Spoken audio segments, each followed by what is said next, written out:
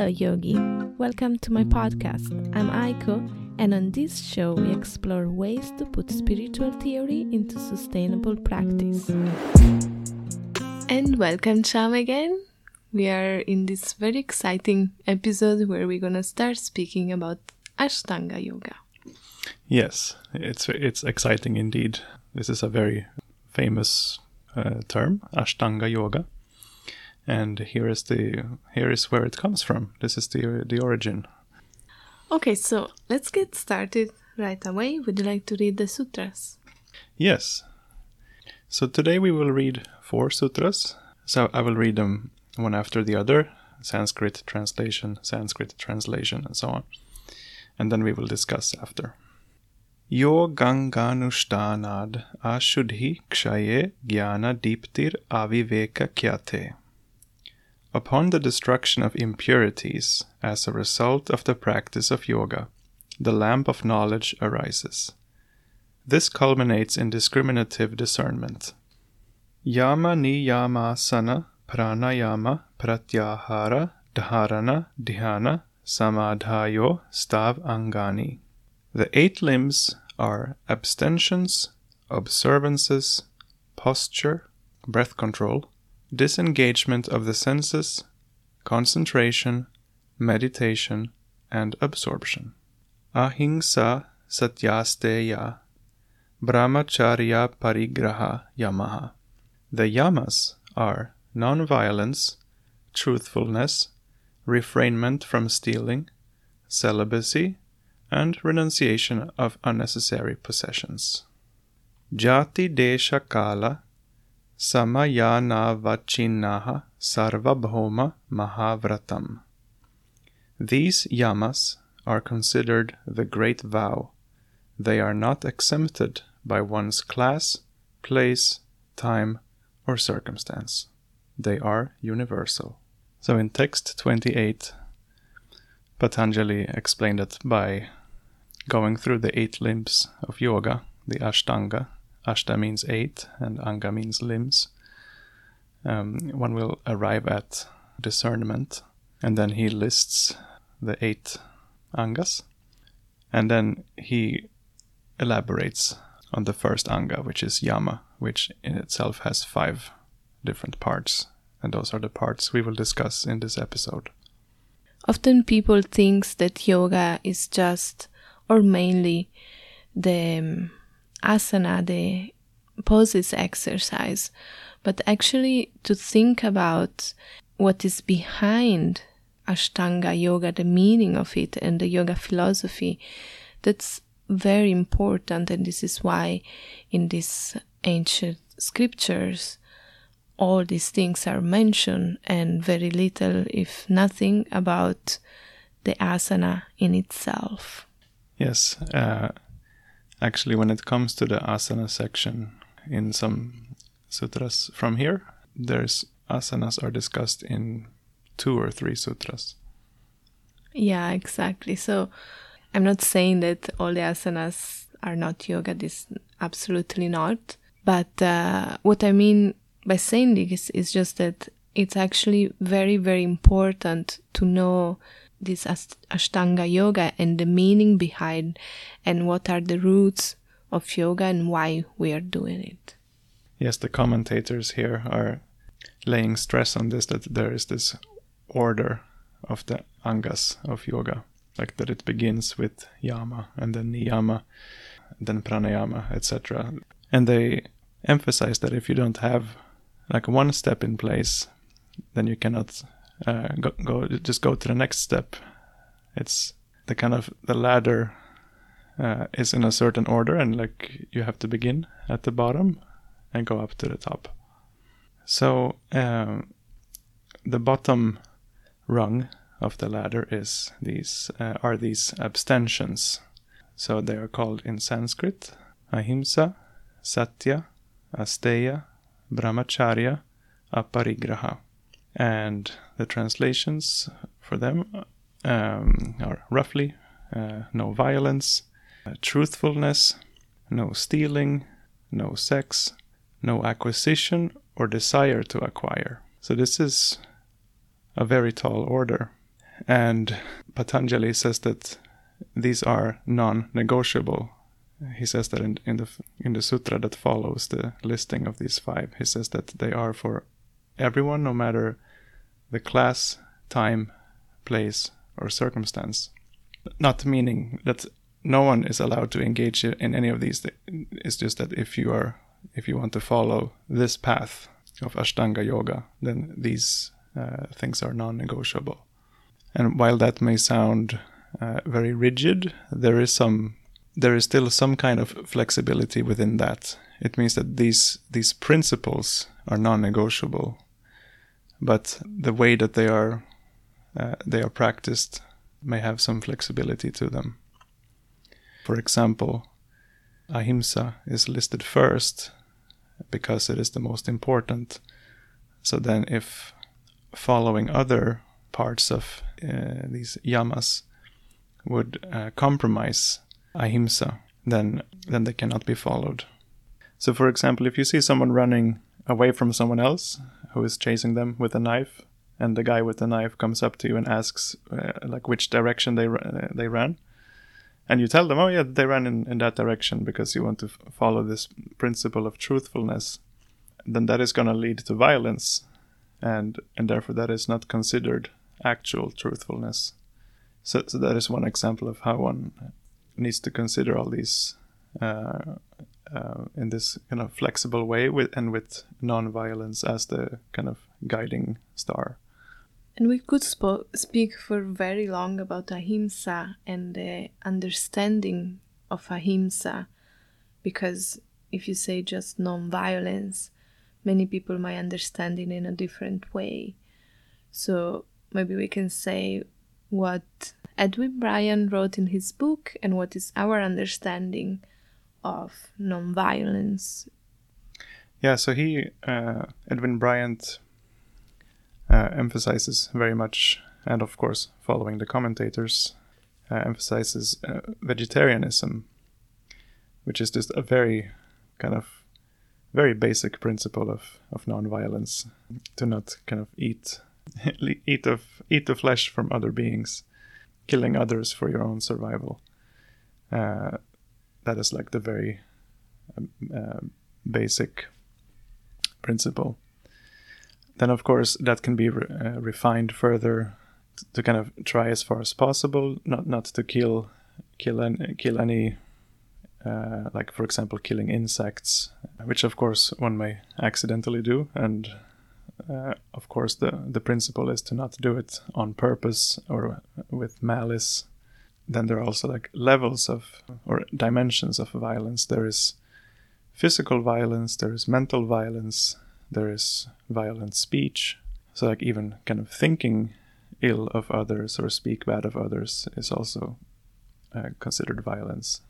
And of course we are not condemning anyone who is eating meat or fish or thinking bad about someone else, but it's good to think about it. Like if you think something bad about someone who mistreated you or whatever, you should just reflect about your anger, your angry thoughts and things like this, because these are also, in a sense, violence.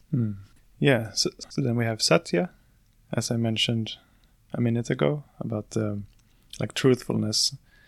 So as we said, if one should be truthful, but not in a way that is violent. And of course, like for example, one can say the truth about others, but in a way that is hurtful, or one can do it in a way that is non-violent.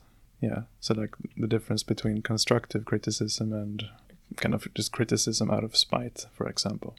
And of course, we should also think about being true to ourselves, to our values. Often we don't even realize, it's not so easy to realize that sometimes we are just not truthful to our values.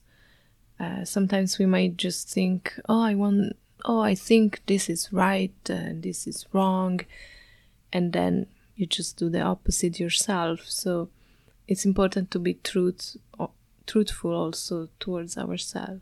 Yeah, this is and it's also like goes into this kind of body, mind, and speech It's like to speak truthfully, also to act truthfully, and like you said, according to our values, which is kind of the truth of our mental truthfulness.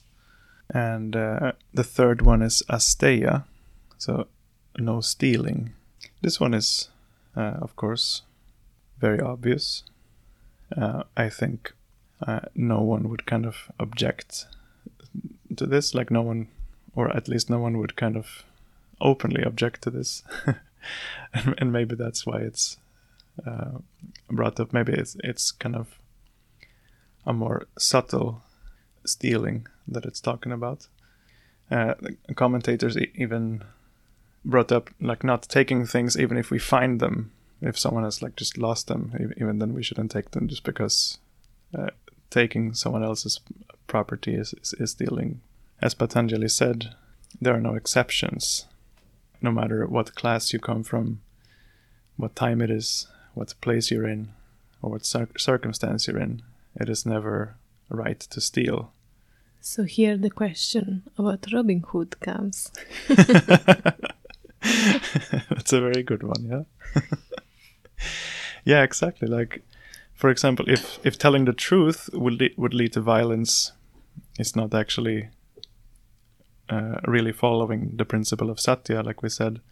Then also stealing, for example, if, like, let's say someone needs a band-aid very fast, and you don't have one on you, so you kind of run and steal it or something. Well, what if someone is starving and then walk through a shop and they have no money and they are poor and they just gonna steal a very small little apple to go through the day? Yeah, now this is where it becomes difficult. Like, should you beg instead of stealing?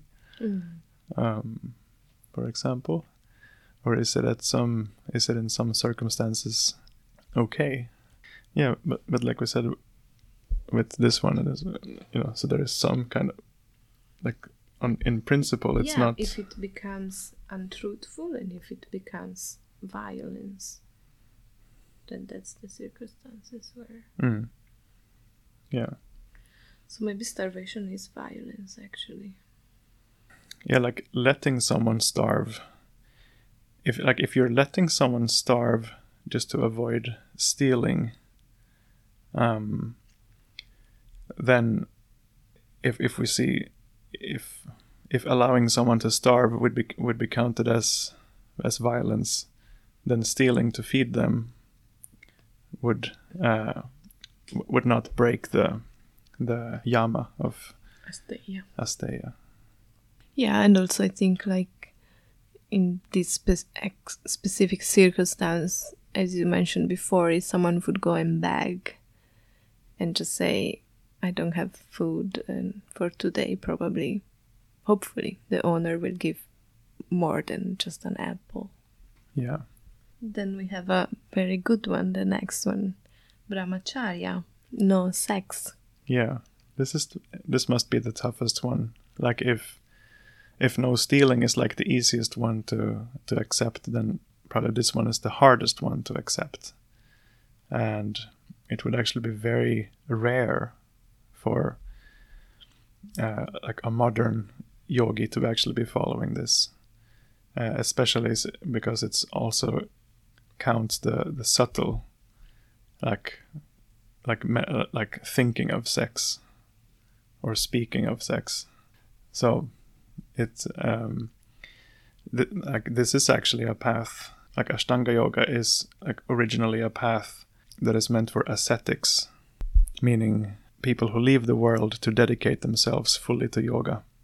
And as time goes on, like these ideas, like the ideas from the Yoga Sutras, are going to be, planted elsewhere. I mean, they have been planted elsewhere outside of their original context. For example, they have come to modern cities like New York or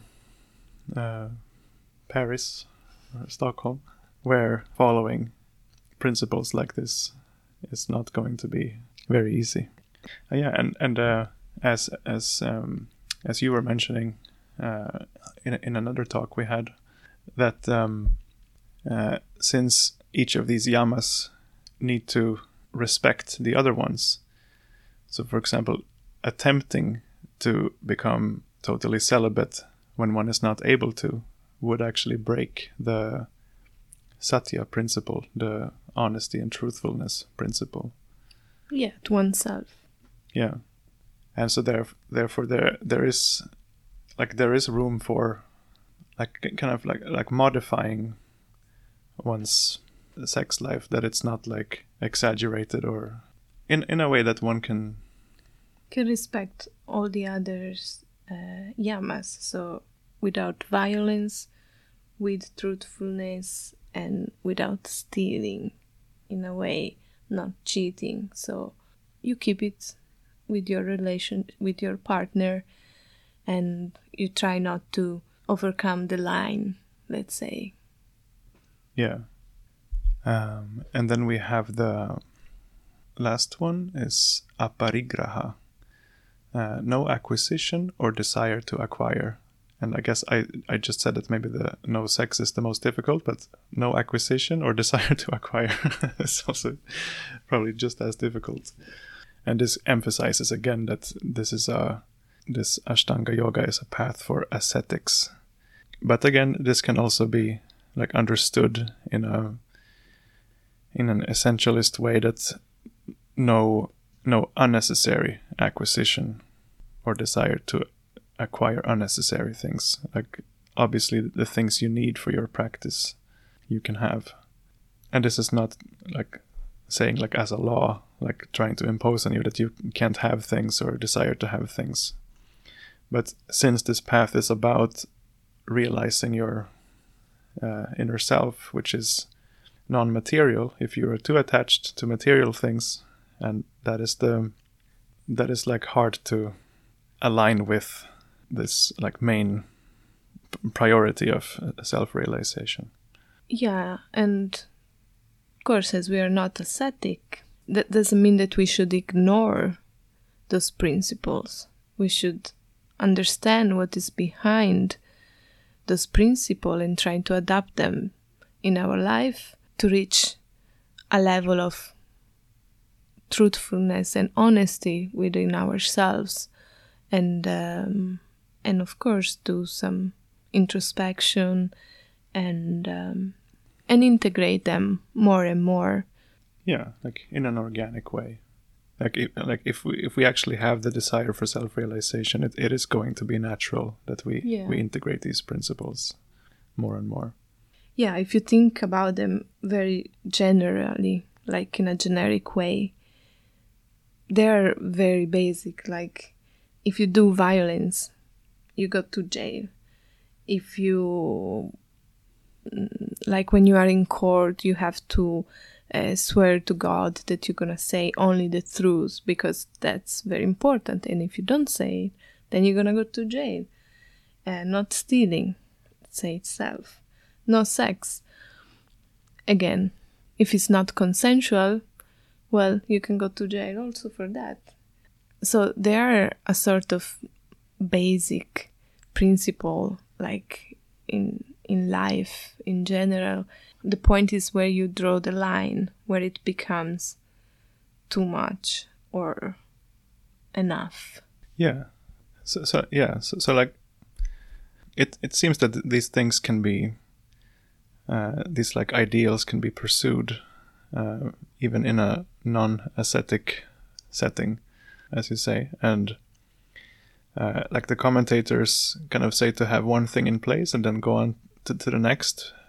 But if we would have to follow that, then we couldn't, do asanas at all until we are accomplished in all these other steps. But I believe rather that you will not really get out of asana as much as you could if you followed all these prior steps.